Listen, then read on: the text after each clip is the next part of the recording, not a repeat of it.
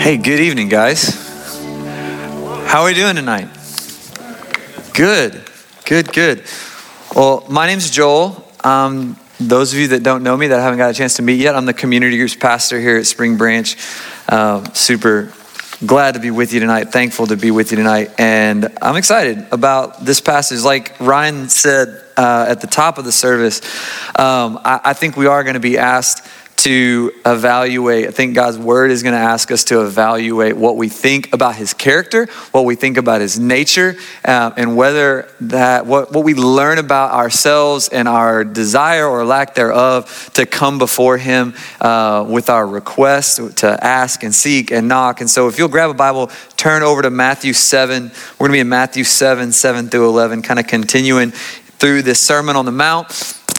And while you're turning there, I want to tell you a story. I was, the other day, I get this email devotional in the morning, first thing in the morning. It's there as soon as I wake up. And the other day, it was a familiar passage in a new translation to me. It was 1 Peter 5, 6 and 7. You guys might remember that passage. Cast all your cares on him, for he cares for you, right? But in this translation, it kind of caught me off guard. I'd never heard this translation before, and it said it this way. It said, you can throw the whole weight of your anxieties upon him, for you are his personal concern.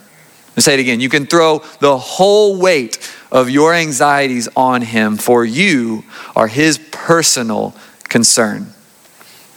What do you think about that? Just take a second, ask yourself, what is my knee-jerk reaction to hearing that verse in those words? Be honest with yourself. Because I'll tell you what the first thing was that came to my mind is that cannot possibly be the case. This is some kind of yuppie, feel good, kind of just new pop psychology type translation. Right? I see a couple of you nodding your heads. All right, so I know I'm not the only one in this room that heard it that way. But so I don't want to actually, my point tonight is not to actually parse out the verbs and get into the Greek and ask what is the validity or legitimacy of that translation. What I want to do is I want to ask, if you are like me, and your first reaction was utter disbelief, like this is silly, and this is not, we need to go back to the King James, the old King James version, right? Get the good stuff. If that was your reaction, I just want to ask, what is it in our hearts?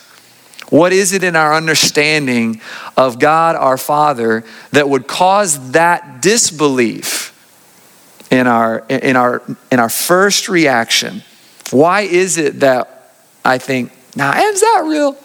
Am I really, are my anxieties really God's personal concern?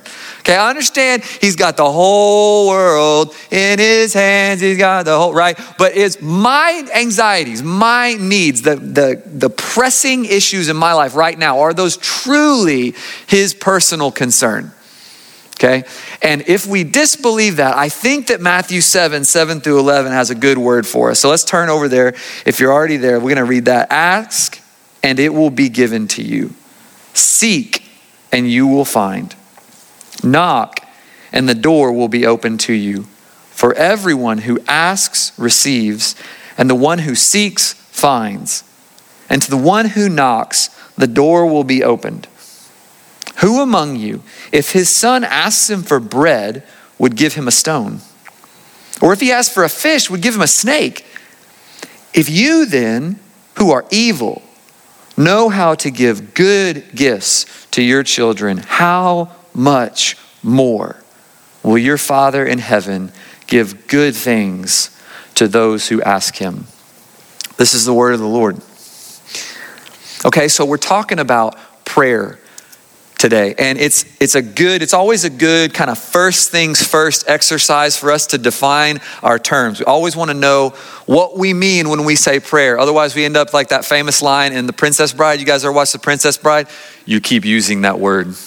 I do not think it means what you think it means. All right, so we're talking about prayer. Let's define our terms. What do we mean when we say prayer? When we talk about prayer, do you know, fun Bible trivia fact of the evening, Every single word, 4, 5, 6 different words in the Greek language that get brought over into our English Bibles as prayer. Do you know every single one of them at bottom, at foundation means this: to ask. Okay? To ask, to entreat, to ask on behalf of someone else. Like, it's all variations on the theme, but every single one of them means to ask. So when we talk about prayer, we are talking about making our requests known to God. When we talk about prayer, we're talking about petition. In fact, every single line of the Lord's Prayer just a chapter ago, guys, just in Matthew 6, every single line is a request. Even hallowed be thy name. Hallowed be thy name is really, God, I am asking you to make your name hallowed. I am asking you to make much of your name. Give us this day our daily bread. Forgive us our trespasses. Let your kingdom come. Let your will be done on earth as it is in heaven. As James so eloquently sang just now, right? As we all so eloquently sang. But James did a dadgum good job, right? Every single one of them a request. One Dallas Seminary professor said it this way: prayer is nothing more, nothing less, nothing else than asking God for something. Prayer is nothing more, nothing less, nothing else than asking God for something. Okay, but maybe you're more like me. See, I grew up in the church that I grew up, churches that I grew up in. One of the most popular modes of prayer when we got together in groups and even in our own personal quiet times and things like that was the ACTS model. You guys familiar with the ACTS model? Nod your head yes, shake your head no. Anybody? Okay, ACTS.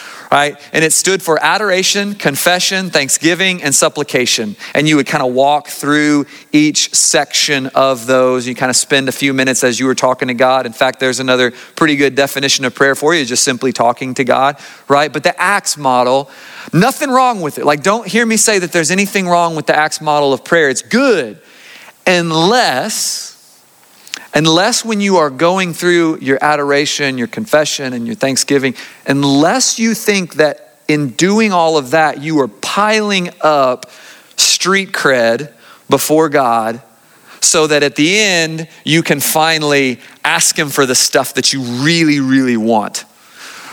Right? So it's like, oh God, you are so great. You are so awesome. I adore you for this. And God, I confess this. I am so awful, miserable, horrible, no good, very bad person. And thank you, God, that you give me all of this good stuff, even in spite of how awful and horrible and no good, terrible, very bad person that I am. And by the way, if I could just bend your ear for a second, Heavenly Father, there's this issue of the job that I desperately need. And if you'll refer back to all of the adoration and confession and thanksgiving that I've been doing, you'll see that the scales have begun to balance in my favor. And you are obligated, actually, Father, to answer me in these supplications. Sincerely, me, right? That would not be a biblical posture of prayer. A biblical posture of prayer is for you and I to humble ourselves before God, to be still, right? And to know in everything we are deeply dependent on him. We are asking him for literally everything. Like our next breath comes as a grace gift from him.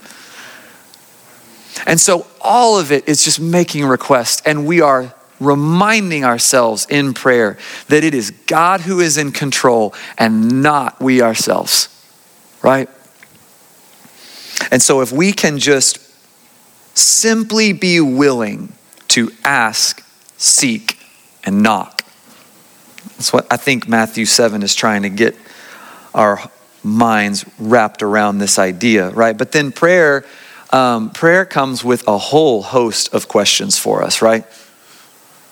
Prayer, man, like over the course of my life, I have just kind of gone through this whole gauntlet of questions in my heart and my mind. Like, does prayer really, scare quotes, work, right? Is it effective? Does the God of the universe really change the course of history based on whether I pray or do not pray about something, right? Is he really sovereign, or is he not really sovereign, that like this stuff really doesn't make any difference whether I ask or don't ask, right? And those are all, hear me, those are all excellent questions, legitimate questions, necessary questions for you and I to work out with the Lord over the course of our whole lives, okay? But I actually don't think that those are the questions that Jesus is directly, specifically trying to answer in this passage. Here's what I think the question he's asking, the question he's trying to address. Why should I ask, seek, knock? Or rather, why does God give good gifts to those who ask, seek, and knock? Why does God give good gifts when we ask? And I think the answer that we're going to find, in short, is because he is a good father. I think Jesus is compelling us, inviting us to see our Heavenly Father as intrinsically good, and to tell us, hey, you have good reason to expect good gifts from your good Father, okay? In case you were wondering, those words, ask, seek, and knock, are really just synonyms for one another. They're not like, I've read in some commentaries that describe it like this escalation, like you don't just ask, but you seek. You don't just seek, but you knock, and it's like, nah, it's not really what's going on. I don't exactly know what the difference is between seeking and knocking, but I don't think that's Jesus's point. I think those are synonyms. I think that is a triple emphasis. I think Jesus is really trying to be emphatic here. Simply ask, simply seek, simply knock, right? And so, we hear, in fact, another thing you might hear a lot is it's the persistence. How many of you heard that it's really the persistence? You may be looking at a translation that says, keep on asking, keep on seeking, keep on knocking, right? How many of you have heard that? And there are passages, there are points. In fact, Luke's gospel, right after Luke's take on the Lord's Prayer in Luke 11, he tells the parable of the persistent widow. There's a parable of the friend at midnight who by his persistence was heard, right? And so I'm not saying that that's not, that persistence isn't a good thing to have in our prayer life, but I don't think that's the point. I don't think it's Matthew's point in this chapter, or Jesus's point rather. So pop quiz then. Is it true, is it good to pray persistently? Yes. Yes, I see a couple of thumbs up. Yes, it's not a trick question. Yes, it is good to pray persistently, right? But question 2, is the reason that we struggle to pray persistently because we don't really care about the thing that we're praying about? Do you see what I'm asking? Do I fall short of what I would call consistency or faithfulness in prayer because these are just not super important things to me? No, not at all. In fact, these are most of the things that I end up praying to God for, I need desperately. When I work up the courage to go to God in prayer, so many of us, it is because stuff has really hit the fan, right? We really got to have an answer like now, like yesterday. Okay, so it is not that these are light things. It's not that these are just kind of, new job, take it or leave it, Would like to get married, but who cares, Need direction, need healing for this disease or this illness in my life. If it doesn't happen, okay, sarah, right? No, not at all. So I think the point that Jesus is making in Matthew 7 is that it is not so much, this is not a cheat sheet for how to get your wishes granted. This is much more about the character of the being, the character of the God who is doing the granting. You see what I'm saying? So if you and I will simply believe and ask, then it will be given. Now, that word it can be a little bit confusing, honestly, because it begs the question, like, what is it that is being given to us, okay? And the verb there, that given, I am going to parse some Greek words for you tonight, okay? Not the earlier ones, but this one. The given is in the passive, okay? It's not something that's giving itself, it is being given, okay? So it might be better for us to phrase it like this. Ask and God will give it. Give what? What he deems best. Ask and God will give what he sees fit. What is in accordance with his will. How do I know? Where am I drawing on this to get that? Well, just in the previous chapter, it says, hey, don't worry. Don't worry about your life. Don't worry about your needs. Look at the sparrows. Look at the lilies. Look how God cares for them. How much more will he care for you? Right? And then and then earlier in the same chapter in the Lord's Prayer, let your kingdom come, let your will be done. Everything about the context, guys, of the Sermon on the Mount, of this passage is saying to us that it is God's will that we are really asking for, that we are really asking for him to come through in accordance with his good intentions for us. Okay, so we're talking about the will of God. And I'm not going to be so bold as to venture just like a real short kind of compact definition of the will of God, right? But let me sketch out some boundaries for us, because I think a lot of us, when we're talking about the will of God, we have what I'll call the labyrinth view of the will of God, okay? A couple weeks ago, we took our daughter Lainey to the pumpkin patch as every parent with an Instagram account and a toddler is wont to do around the fall season, right? So we got the fall outfit, right? We got it, made sure portrait mode was on in front of all of the seasonal gourds. We threw that on the social medias, got all the likes and comments and love for that. It's fantastic. And at this pumpkin patch, they had this giant corn maze. Okay. Now this year, the corn maze was only up to my waist. And so I was like, well, this isn't hard at all. I just gotta hop over this in record time. Where's my prize? But I think so many of us think of God's will like we think of that corn maze. Okay. Like every time I come to a fork, it's like, oh no. Oh geez. Do I go left, center, right? If I go left, what if I'm wrong? How long could I be walking left if that's wrong and outside of God's will for my life? What if there's no turnaround? What if I get so far down left that I can't even come back and go right? Right? And so now, because of this decision that I made when I was 18 or 21 or 25, now in my view of God's will for my life, I am so far outside of it, I can't even get back to what is his quote unquote best for me. It's like I've cut myself off from God's good intentions, and now he's just like, well, I don't know, if you should have been listening when you were 18. Now you're 48, and well, look where that got you, okay? That is a terrible sub-biblical view of the will of God. But I can't tell you guys how often I run into this. How often I have these conversations of like, well, I don't know, like, what if I'd gone to OU instead of A&M, or I don't know, maybe there's not that many people in the crowd right now worrying about that. But, what if I picked the wrong job? Could I be outside of God's will for my life? We just want this chalk line on the ground or this trail of breadcrumbs. And it's like that scene in The Lord of the Rings with the mines of Moria, and they're just kind of cavernous. They go on forever. And all I've got is this little 9-volt powered lantern. I'm just like, what's next? And no.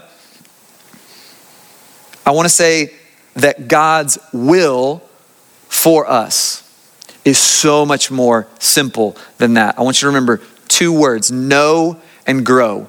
Okay, if you are here tonight and you are not a follower of Jesus, you have not come to know his saving work on the cross, his overcoming death on our behalf, if you have not made him, if you have not submitted to him as your Lord, as the Lord of your life, as the Savior of the world, his will for you is to do that.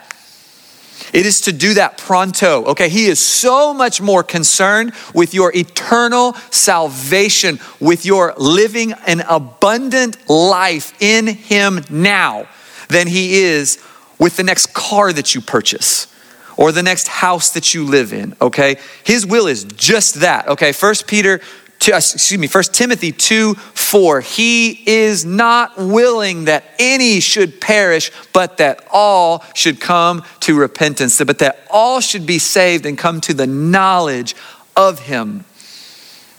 So he makes his will. He's desirous for that.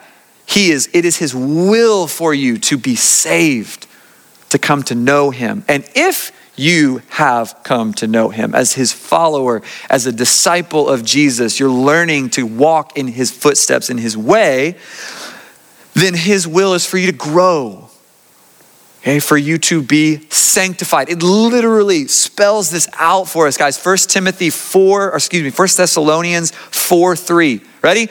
This is the will of God, your sanctification. It does not get more simple than that. What is the will of God for my life? That we be incrementally made more and more like his son, Jesus. Well, what college can I do that at? What career path should I take to accomplish that? Well, like most any of them, pretty much all of them. Right there, I guess there are some jobs, like you probably shouldn't be a drug dealer. That might be outside of the will of God for your life, okay? You probably shouldn't be like a hitman or like a mercenary killer for hire. That might be outside of boundaries of God's will, right? But if you're choosing between like accounting and finance, counseling and education, okay, then what career path, which one should I choose in order to be made more like Jesus? Man, just live in the freedom that there is not really a good, better, best as far as growing into fullness and maturity in Christ.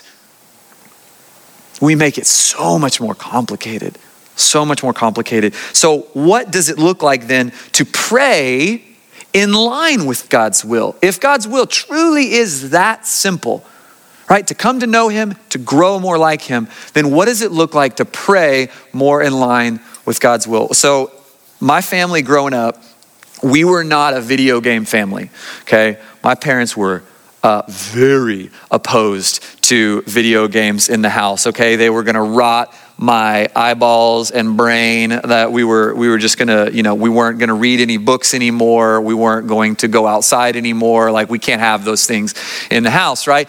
And my brothers and I, my two little brothers and I, we did what any savvy, sharp young children would do, is we just declared trench warfare on my parents. We were just going to browbeat them until they just gave in more than really changed their minds, right? It was just daily. Mom, can we get a Nintendo? Mom, can we get a Super Nintendo? Dad, can we get an N64? Why is this not happening yet, right?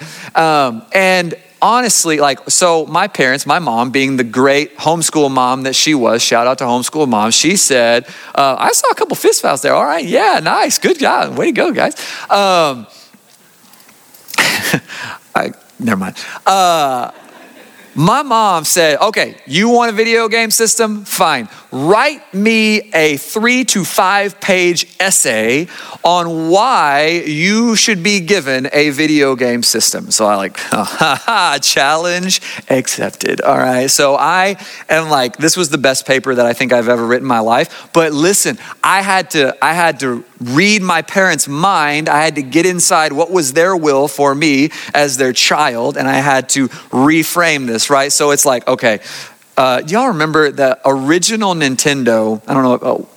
The original Nintendo had Encyclopedia Britannica, the game. Okay. No, it was not actually a game. It really was just you put it in and it's an alphabetical listing, like an encyclopedia, a searchable encyclopedia for the 8-bit Nintendo. Okay, they obviously did not know what they were dealing with, what they had in their hands, because there were like 17 copies of that sold probably, all to libraries. But man, when I got a hold of that, I was like, oh, Mom, Dad, I'm going to get Encyclopedia Britannica, the game. Don't you worry. That is really why I want a Nintendo, so I can search the encyclopedia. And then, there was Noah's Ark, the video game for the old school Nintendo, right? And so you're doing the deep sanctifying work of collecting all the animals 2 by 2 and returning them to the ark, right? So don't worry, Mom, Dad, hey, I'm going to get Noah's Ark. I'm going to get Encyclopedia Britannica, the game. And like, look at all this research on hand-eye coordination for those that play at least 2 hours a day of video games, Mom and Dad. I mean, you don't want me to be clumsy. You definitely want me to have good hand-eye coordination. But 1998, Christmas 1998 came and we won. We won the war, the trench warfare. Our cries were heard. We asked, we sought, we knocked on the door of the Nintendo 64, and there it was underneath the Christmas tree. Praise God, from whom all blessings flow, right?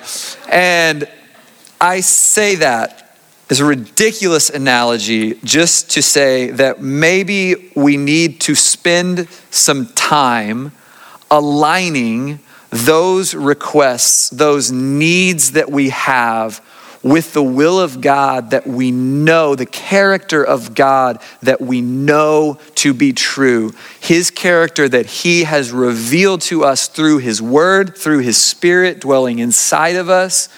Like, for example, I know that can sound like I'm hedging my bets. Right? Like, God, no, I really don't. It's really not important, God. Like what I want, I just want your will to be done, right? And then that way, whatever happens tomorrow, it was like, well, I guess this was God's will. Thanks be to God. And I just keep praying for God's will to be done. I'm not so much talking about that. I actually think if we were to take our requests and really shave off the rough edges of some of them, it would be a very scary, very difficult task. Example, maybe you have that friend that just stabbed you in the back, twisted the knife, whole 9 yards. What does our prayer life look like with respect to that relationship? Because I know what I might like to have happen in my flesh, right? But as I bring myself to attention before God in prayer, God, what do I know to be true about you? Are you a vindictive God? Are you a grudge-keeping God? Are you a distant God who has kind of stiff-armed those who are rebellious against you? Or are you a forgiving God? Are you a reconciling God? And if I know that's your character, God, then I've got to do some business with you on this relationship, this person that really hurt me. Not easy stuff. What if we've been praying, as I have for several years of my life, what if we've been praying for a child and God's not really coming to answer us on that yet in the way that we've been praying, right? Do we need to maybe do some business with a passage like when some folks come to Jesus and they say, hey, your mother and your brothers are outside. And Jesus says, who are my mother and my brothers except those that do the will of my Father? Jesus decentralizes the nuclear family and elevates the spiritual family. So is it more important for me to have biological offspring or offspring by any pathway or means? Or God, I know that one of the things that you desire is for a legacy of faith to go stretch far beyond my lifetime. And so whatever sons and daughters means for me, I'm ready for that. I'm ready for you to work in my life to that end. It's not easy at all. Maybe you are so filled with pride and self-reliance and self-righteousness and exaltation that you are terrified that if you, in your heart of hearts, that if you really handed your requests over to God, that he would destroy them. Like he'd mess up all the work you've been doing. Or what if you're so filled with shame and guilt that you think that if you were to hand over all of your life and your requests to him, that he would just destroy you? We've misunderstood the character of the one to whom we're praying. N.T. Wright says it this way: for most of us, the problem is not that we are too eager to ask for the wrong things. It's we are not nearly eager enough to ask for the right things. It's not that we're too eager to ask for the wrong things. We're not nearly eager enough to ask for the right things. So that I'm being honest, that's the idea of asking for the right things scares me to death sometimes. And it means that I have to trust him more. How much more? Jesus says, indeed, how much more? If you then, actually let's back up to 9. Who among you, if his son asks him for bread, would give him a stone? Or if he asks for a fish, will give him a snake? If you then, who are evil, know how to give good gifts to your children, how much more will your Father in heaven give good things to those who ask him? Now listen, this does not mean that you cannot be honest with God about your requests, about your preferences, about your desires, your wants, your felt needs. I know this because if we were to flip about 19 pages to our right, we would see in Matthew 26:39, Jesus himself in the Garden of Gethsemane pouring out his soul to the Father. And he says, if it is possible, let this cup pass from me. You modern English, God, I don't want to do this. God, if there's another way for this to happen, we need to investigate that. Like I'm very open to alternatives to what's about to happen. I know that people are going to be saying to me, if you're the Son of God, come down. I'd like the option to do that, thank you. Let's talk. Nevertheless, not my will, but yours be done. Jesus gives us a framework for holding our real, felt, deepest needs, holding those up to God, being honest with him about them. And then the tension of also trusting our Heavenly Father, that he's good, that he does good to his children, and that he can be trusted with those wants.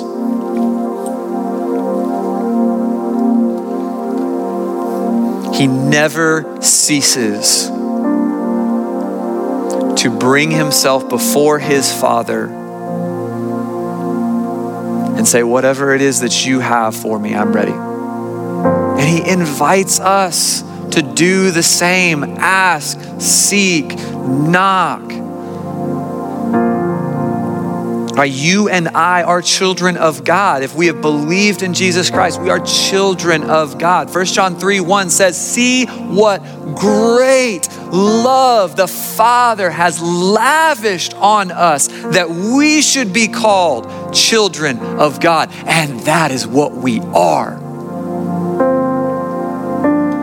And so as a child, even if even if you think you have just recklessly spent all of the time that God has given you, all of the resources that God has given you, and you just don't know, like, I don't think I can come to him. Do you know that God, your heavenly Father, is recklessly lavishing his love and his compassion and his care on you? All you have to do is turn to him and believe that, have the courage to believe that by faith. Is that the picture that you have of God this evening? A.W. Tozer says it this way: what comes into our minds when we think about God is the most important thing about us. What comes to our minds when we think about God is the most important thing about us. You know, I do not just fancy myself the best dad on the planet. I'm not winning any awards, but there are a few things that I can, with grace to myself, with, a little compassion towards myself, with all the humility that I can muster, that I can admit I do a pretty good job of. Not too bad. I am really, really good at the wake up routine and the nighttime routine.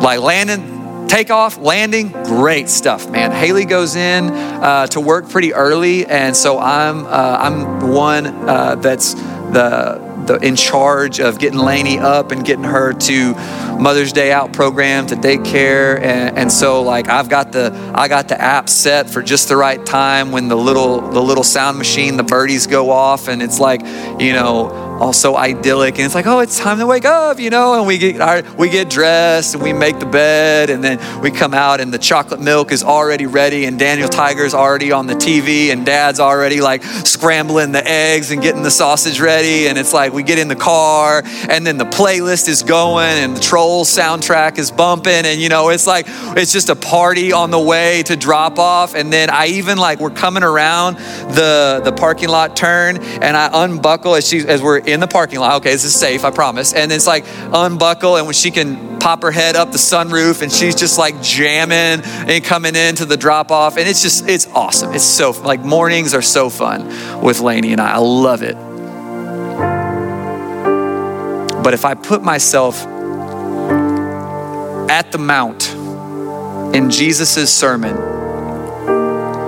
I'm still in the crowd that he is addressing and saying, if you then, who are evil, know how to give good gifts to your children, how much more your heavenly Father?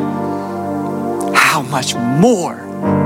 Like Joel, no disrespect, but if you who are sinful know how to crush it on wake up routine, and how to you're just dad of the year in the drop off and the bedtime, and if you who are evil can do that, how much more your heavenly Father? I think we have good reason to expect good gifts from our good Father if we would just ask. Let's pray.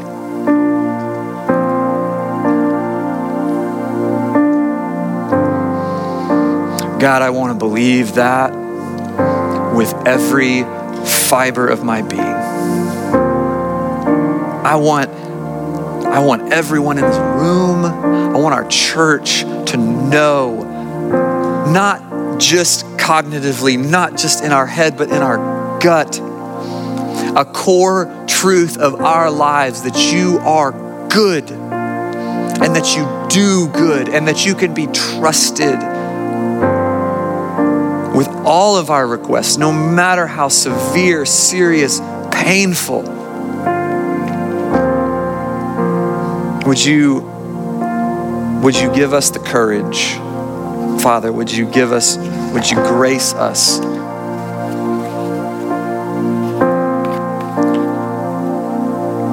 with the ability to see you in that way, to know you in that way? We don't have our prayer partners up to the left and right of the stage just yet, but if you are just right where you are, with every head bowed and every eye closed, if you're here tonight and you're just saying, that's not really been my prayer life, that's not really been the way that I've seen my Heavenly Father, would you just stand and just say, I desperately want to know Him as a good Father. I desperately want to be able to ask and seek and knock and know that He can be trusted. Would you stand?